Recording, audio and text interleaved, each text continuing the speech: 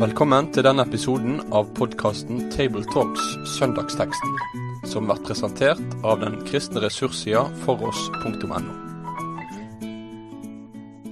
Velkommen til denne episoden av Table Talks. Ved skjermene i dag sitter Jorunn Sjåstad, ansatt i Bibelselskapet, redaktør av Bibelleseplan Logos. Og Reidar Valvik, tidligere professor i Nye Testamentet ved MF Vitenskapelig Høgskole.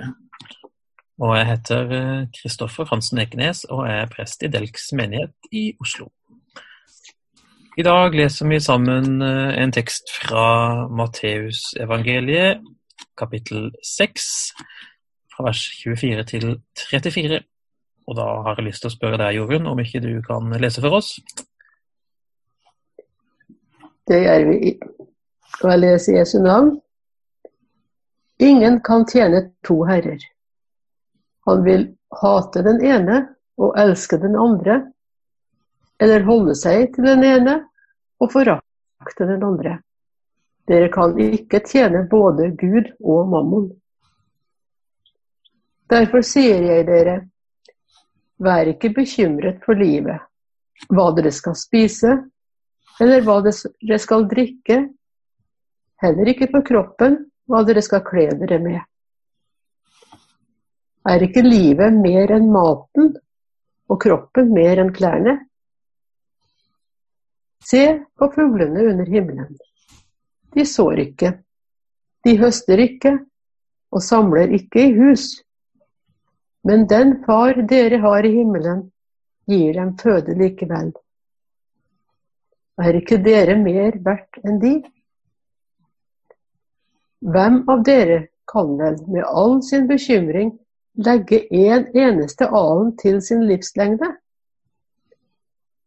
Og hvorfor er dere bekymret for klærne? Se på liljene på marken, hvordan de vokser. De strever ikke og spinner ikke. Men jeg sier dere, selv ikke Salomo i all sin prakt var kledd som en av dem. Når Gud kler gressene på marken så fint, det som gror i dag og kastes i ovnen i morgen, hvor mye mer skal han ikke da kle dere, dere lite troende? Så gjør dere ikke bekymringer og si, hva skal vi spise? Eller hva skal vi drikke? Eller hva skal vi kle oss med? Alt dette er hedningene opptatt av. Men den far dere har i himmelen vet jo at dere trenger alt dette. Søk først Guds rike og hans rettferdighet, så skal dere få alt det andre i tillegg. Så gjør dere ingen bekymring for morgendagen. Morgendagen skal bekymre seg for seg selv. Hver dag har nok med sin egen plage. Og takk for det, det var fint. Ja, dette er jo berømte ord atter en gang, som mange sikkert kan utenat deler av. Og det begynner jo da med å slå fast noe som ja, man kan jo oppleve det i arbeidslivet for så vidt, at det å ha mer enn en arbeidsgiver, eller å tjene to herrer, som det her står, det kan by på noen utfordringer. Hvis de to arbeidsgiverne er relativt vennlig innstilt overfor hverandre, ja, så er det i hvert fall mulig å dele på det. Men det er vel ikke tilfelle akkurat når det gjelder Gud og mammon. Det er tvert imot to ganske ulike herrer som hver på sin måte gjør krav på full råderett over sine undersåtter. Så dette er jo en sånn veldig, hva skal jeg si, tilspisset enten-eller tale, som Jesus jo egentlig benytter seg ganske mange ganger. Også her, Gud og mammon. Ja, hva skal vi si nå? Det er kraftig tale. Ja, da, og det er jo riktig det du sier, at det er jo fullt mulig å tjene to herrer. Det er mange som gjør det hele veien. Og det kan hende at oversettelsen, slik vi har den, gjør dette litt enklere enn det kanskje i Jesu munn. Den greske teksten her bruker jo et verb som kan oversettes med å tjene, men også enda mer presist å være slave under. Nettopp, da snakker vi om eierskap og eiendom i mye sterkere grad. Da snakker vi om eiendom, og vi snakker om å gjøre det som en herre befaler. Så da man altså overlatt til en makt som man ikke bare kan gjøre som man vil med. Dette jo noe som man har opplevd som en utfordring allerede i Oldkirken. Jeg leste Johannes Chrysostomus preken over den teksten, og da sier han: ingen kan tjene to herrer, det vil si slike herrer som befaler oss å gjøre motstridende ting. Det bare da det gir mening å tale om to herrer, for da det snakk om noen som befaler helt ulike ting. Og det interessant å se, for hvis man ser på hvordan dette verbet som oversatt med tjene her brukes andre steder, så har vi det for eksempel i Jesu forkynnelse i Johannes 8, hvor de jødene som Jesus der snakker med, sier at vi Abrahams barn og aldri vært slaver for noen. Hvordan kan du da si at vi skal bli fri? Og da svarte Jesus: sannelig, sannelig, jeg sier dere, den som gjør synd slave under synden. Så det altså i liksom dette perspektivet her, å være slave under noen, som fokuset her. Det ikke det å kunne liksom bestemme selv, men altså undergitt en makt. Og den samme Johannes Chrysostomus sier det at det går godt an å være rik, sier han, og være herre over sin rikdom. Eller man kan være slave under den. Og så bruker han jobb som eksempel. Han var rik. Men Jobb sier i kapittel 31 at han har jo ikke brukt sin rikdom til sitt eget beste, men han har brukt den til å fø mennesker som ikke hadde mat, og omsorg for fattige og elendige. Og da han herre over sin rikdom, sier Johannes Chrysostomus. Og det et ganske godt eksempel han bruker. For det forskjell på den herskeren som befaler deg å plyndre og utnytte andre, og den herskeren som sier at du skal gi bort det som ditt. Og det forskjellen på mammon og Gud. Det var en ganske treffende måte å si det på, for det klart, hvis du kan gi bort ditt mammon, da må vi kanskje først definere hva mammon betyr. Det i hvert fall ifølge fotnotene i min bibel et arameisk ord som brukes ofte ulada for å betegne penger eller inntekt, formue, eiendom. Så måten å unnslippe makten på jo da å gi avkall på deler av dette problemfeltet, nemlig å kunne gi bort pengene sine til andre. Ja, altså det viktig det du sier, Kristoffer, fordi når man ser dette ordet mammon, dette aramaiske ordet, så ser man at det brukt i targumene, det altså vil si disse aramaiske oversettelsene, eller nesten parafrasene av det gamle testamentet, som ble brukt på Jesu tid og fremover.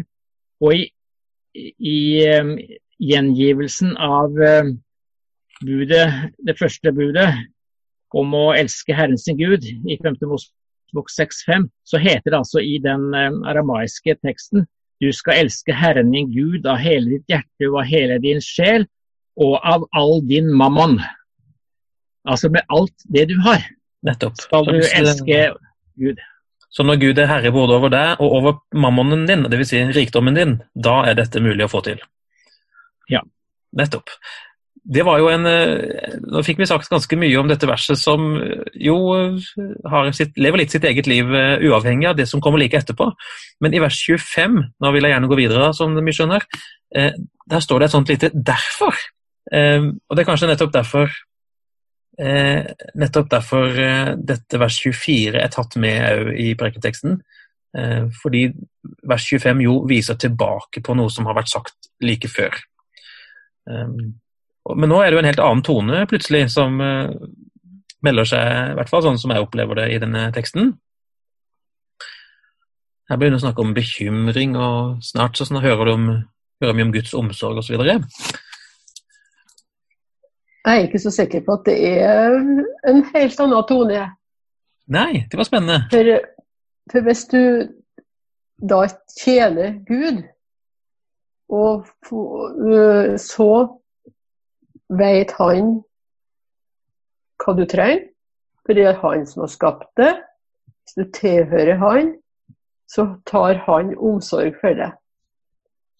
I motsetning til mammon, som da krever ting fra deg, for at du skal bli fornøyd over det. Fornøyd på mammons premisser, det blir vi vel aldri. Jeg har regnet litt på det faktisk. Jeg har funnet ut at summen av alt det jeg ikke har, er mye større enn det jeg har. Så det ligger godt til rette for et mislykket og ganske fortvilet liv, hvis en skal definere ut fra dette her. Til dette verset så har jeg bare tenkt på, mammon sier vi jo, for det står i verset før, men kanskje vi med et litt mer moderne uttrykk kunne snakke om materialisme? Altså det vil si en måte å se på verden på, hvor alt på en måte som betyr noe, er det som kan måles, telles, veies og gjerne samles. Da i motsetning til Gud, som hverken kan måles eller veies, men som står over, og i realiteten er skaperen, og sånn sett er giveren av alle disse gode tingene som kan riktig føre oss på avveie, men også kan inngå i et godt og gudfryktig liv. Så materialismen kan kanskje være et uttrykk for å liksom få dette litt inn i vår tid. Det nevnes jo helt opplagt. Ja, Reidar, vær så god. Ja, jeg tror det er treffende. Jeg slo opp i Store norske leksikon på materialisme, for å se hvordan man definerer materialisme og da i etisk sammenheng, og da er materialisme det at materielle goder og nytelser er det høyeste gode. Og ikke sant, da får man jo veldig klar motsetningen. Materialisme, det er det mammon representerer, mens motsetningen er da Gud, som jo faktisk er det høyeste gode, og som er det som er helt avgjørende for et menneske å forholde seg til. Vi må skli litt videre. Det nevnes jo fornuftige og nødvendige ting her. Det er mat og klær og drikke. Og så sier jo nettopp Jesus det som du også sier nå, Reidar. Altså, er ikke livet mer enn dette? Maten, klærne og drikken? Jo, det underliggende svaret er ja. Og så tar han oss ut på, så å si, på tur i naturen for å illustrere dette poenget gjennom de neste versa. Se på fuglene under himmelen. De hverken sår eller høster eller samler, men de har likevel mat.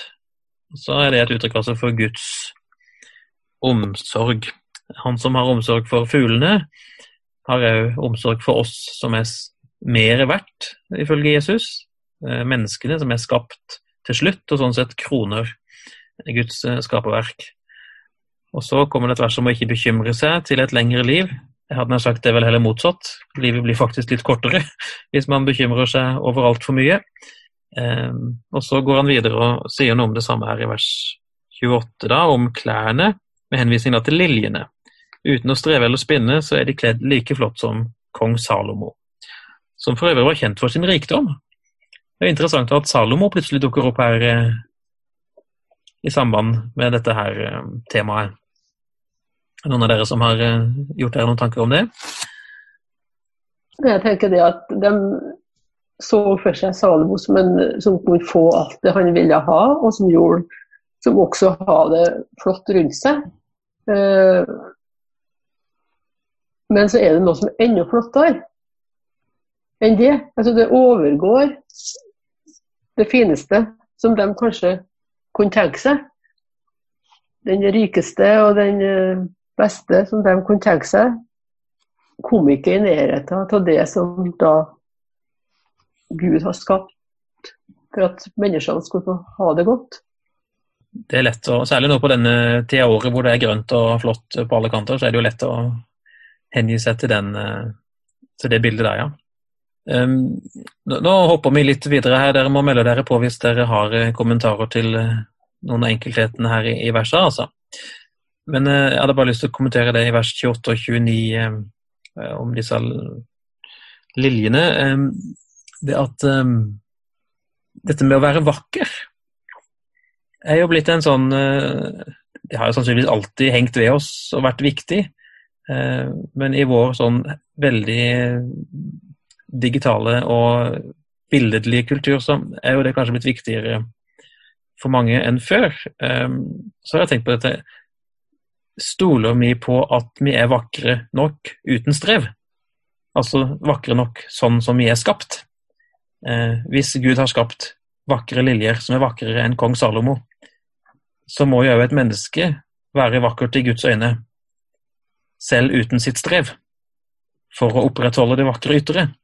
Og jeg lurer på om det kanskje er noe vi skulle minne hverandre litt grann på, at denne materialismen som vi nettopp har identifisert, egentlig ødelegger for oss noe av det Guds perspektiv når han ser på oss, nemlig at vi er faktisk uendelig verdifulle og vakre i hans øyne, mens vi i materialismens klamme grep egentlig ikke har noen ting å stille opp med. Det var en sånn liten refleksjon midt inne i dette. Vi har beveget oss nedover mot vers 30 og 31, og i 31 så oppsummerer jo Jesus og griper tilbake og sier, ja, så bekymrer dere ikke da. Og så begynner han i vers 32 å snakke om hedningene. Det er jo alltid spennende. For hvem er det som snakker her? Jo, det er jo Jesus selvfølgelig, men han var jo ikke hedning, han var jo jøde. Og både han og tilhørerne og han som skrev Matteus evangeliet og de første som leste det var jo jøder. Hva er det han vil si med dette her poenget om hedningene? Jeg tror at Jesus oppfatter det slik at hedningene har en tilnærming til livet som er preget av bekymring. De er jo omtalt tidligere i kapittel 6 også, når Jesus taler om bønn. Så sier han jo i 6:7, når dere ber skal dere ikke ramse opp ord slik hedningene gjør. De tror de blir bønnhørt ved å bruke mange ord. Og jeg antar at det kan oppfattes da som et uttrykk for bekymring. Man må liksom ramse opp alt mulig for å kunne bli hørt. Men det Jesus vil si er at man trenger ikke å bekymre seg, for vår himmelske far har omsorg.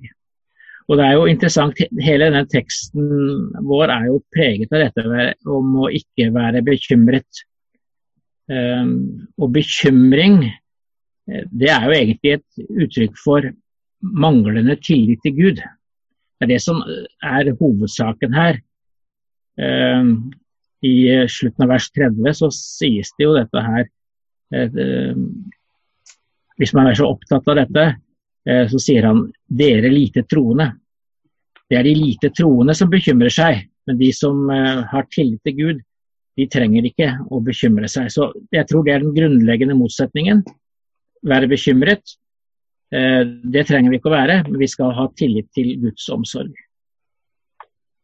Og de folkene som Jesus snakker til her, de har jo lest det Nehemia skriver i det som er den ene leseteksten i dag fra Nehemia 9, om Guds omsorg for sitt folk da de gikk gjennom ørkenen. Du sørget for dem i 40 år. I ørkenen manglet de ikke noe. Klærne deres ble ikke utslitt, og føttene hovnet ikke opp. Så her viser Jesus hjelper dem å huske på noe av det de har hørt i synagogen lese om Guds omsorg for sine i alle tider. Når du sier det, så kommer jeg jo på det som vi alltid snakker om, men som er viktig å minne om, nemlig at Gud viser seg jo, han viser hvem han er, nettopp gjennom hvordan han handler med sitt folk.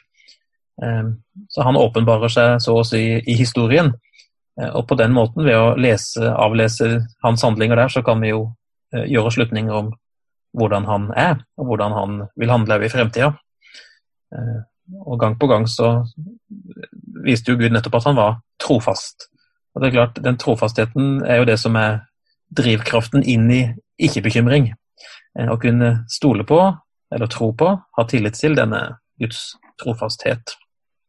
Jeg synes det er fint å bringe inn her. Det er jo det samme som kommer til uttrykk i den andre leseteksten fra Hebreerbrevet.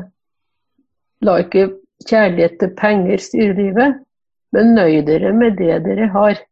For Gud har sagt, jeg svikter deg ikke og forlater deg ikke. Derfor kan vi tillitsfullt si, Herren er min hjelper, jeg frykter ikke. Hva kan et menneske gjøre meg? Det er for øvrig interessant, synes jeg, at vi snakker såpass mye om på en måte det daglige brød, hadde jeg sagt. Det er jo det vi nettopp har lært å be. Hvis vi leser hele kapittel 6 i sammenheng, så er det ikke så mange verser i forkant av denne teksten at Jesus lærer oss å be om det daglige brød. Av og til, i hvert fall ofte så kan det være litt sånn at vi tenker at Gud og Jesus og ånden og sånn, det har med veldig åndelige ting hele tiden å gjøre.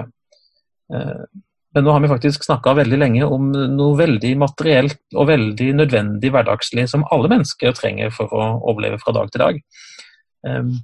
Og jeg tenker det å med frimodighet å holde frem akkurat det perspektivet, at Gud sørger for oss på et sånt første trosartikkelsplan i kraft av skapelsen, det er viktig. Men det er jo en utfordring i teksten også da. Kom igjen. Man kan jo tenke her at det er ok, vi trenger ikke å bekymre oss, og vi trenger ikke å gjøre noe som helst, for Gud sørger for oss. Vi kan bare sitte og slappe av og ta det med ro. Det er jo også en holdning som har vært noen ganger synlig i kirkehistorien. Folk som har tenkt at vi trenger ikke å gjøre noen ting, vi trenger ikke å arbeide. Paulus må irettesette noen i et av brevene sine, om de som ikke fant nødvendig å gjøre det. Men da må vi huske på at denne teksten er jo sagt inn i en helt konkret situasjon. Jesus taler til disiplene sine, de som har forlatt alt, og som er helt avhengig av å be om det daglige brød, for de levde litt sånn fra hånd til munn. Men han adresserer jo ikke det moderne samfunnet og hvordan vi lever og sørger for livet. Det er problemstillinger som ikke er med i denne teksten. Og jeg fant et sitat fra Luther som i denne teksten, i forbindelse med denne teksten, veldig klart adresserer dette her, at denne teksten betyr ikke at vi bare skal sitte og overlate alt til Gud. Han bruker eksempelet med fuglene, så sier han at når Gud sørger for fuglene, så betyr ikke det at han legger maten i redet deres. Fuglene må selv finne maten. Og han sier jo heller ikke at vi ikke skal arbeide og planlegge livene våre og legge til rette for å ha det vi trenger. Men vi skal ikke bekymre oss. Han sier ikke det er galt å arbeide, men det som er galt, det er å bekymre oss. For Luther sier veldig tydelig, Gud har sagt allerede i skapelsesberetningen at mennesket skal arbeide. Og det er et guddommelig påbud, men vi skal ikke bekymre oss. Nettopp. Det er en veldig viktig presisering, for man kan jo fort havne i en grøft her.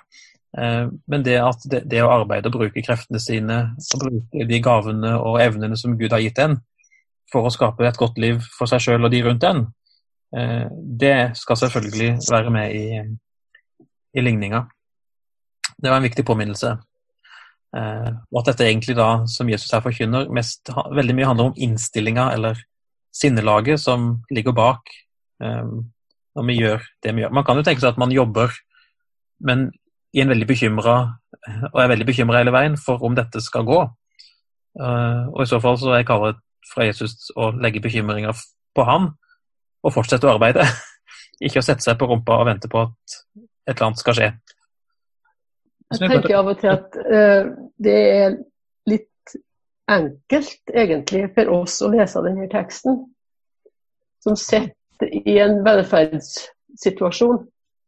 Hvis vi går til brødre og søstre i Øst-Afrika, for eksempel, så er det her en mye vanskeligere tekst, tenker jeg, å leve etter. Der sulten er et faktum, der grasshoppene har spist opp avlinger. Så hvordan vår situasjon er når vi leser denne teksten, det kan av og til være veldig ulikt. Så jeg tenker, vi skal ikke bare sitte og tenke at det er en hermetegn enkel tekst. Det er faktisk en veldig vanskelig tekst. Og vi har kanskje vanskeligere med det første, og ikke tjene to herrer, det var jo sånn.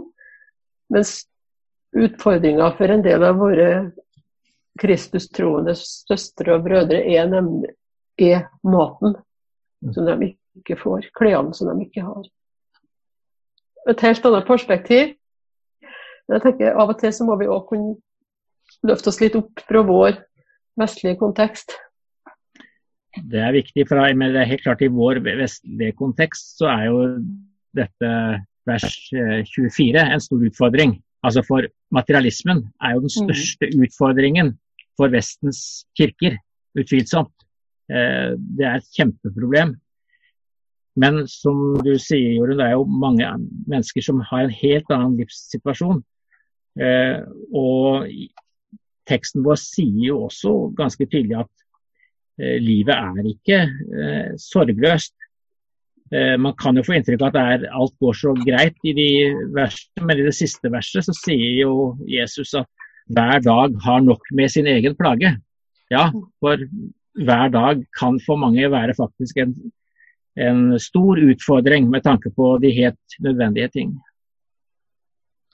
Vi gjør vel ikke galt i å tenke at det var en erfaring som de første tilhørende til Jesus her var godt kjent med.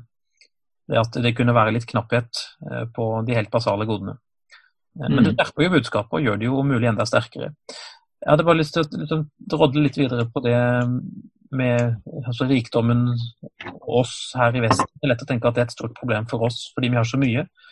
Men det kan jo selvfølgelig være sånn at det å ha for lite gjør at rikdommen blir veldig problematisk.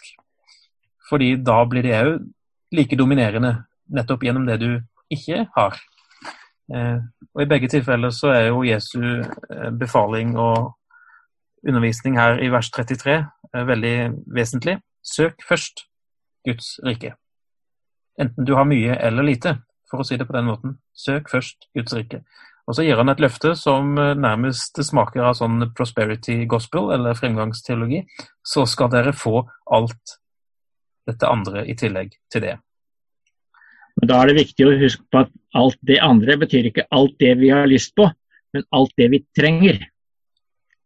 Nettopp. Og det er noe annet enn en sånn herlighetsteologi som sier at man kan få alt det man ønsker seg. Nei, denne teksten handler om det vi trenger. Og det har vi akkurat litt inne på for så vidt med vers 34. Hvis man leser vers 33 isolert, så kan man komme litt på skeiva. Men vers 34 tar det jo ned på bakken, og sånn som vi sa nettopp om hverdagens plage. Den er vi ikke fri fra. Men vi har fått et nytt sted å plassere tilliten vår. Nemlig en Gud som er uendelig kjærlig, og som viser seg gjennom skapelsen. Gjennom at jorda bærer frem mat som kan spises, så forstår vi at vi har med en omsorgsfull Gud å gjøre. Ja, sitter dere med noe og brenner inne med noe nå? Nei, men det er bra. Vi har fått snakket om mange ting, og da gjenstår det egentlig bare å ønske alle som skal preke lykke til med forberedelsene. Vi takker for oss og ønsker velkommen tilbake neste uke. Med det sier vi takk for følget for denne gang. Finn flere ressurser, og vær gjerne med å støtte oss på foross.no.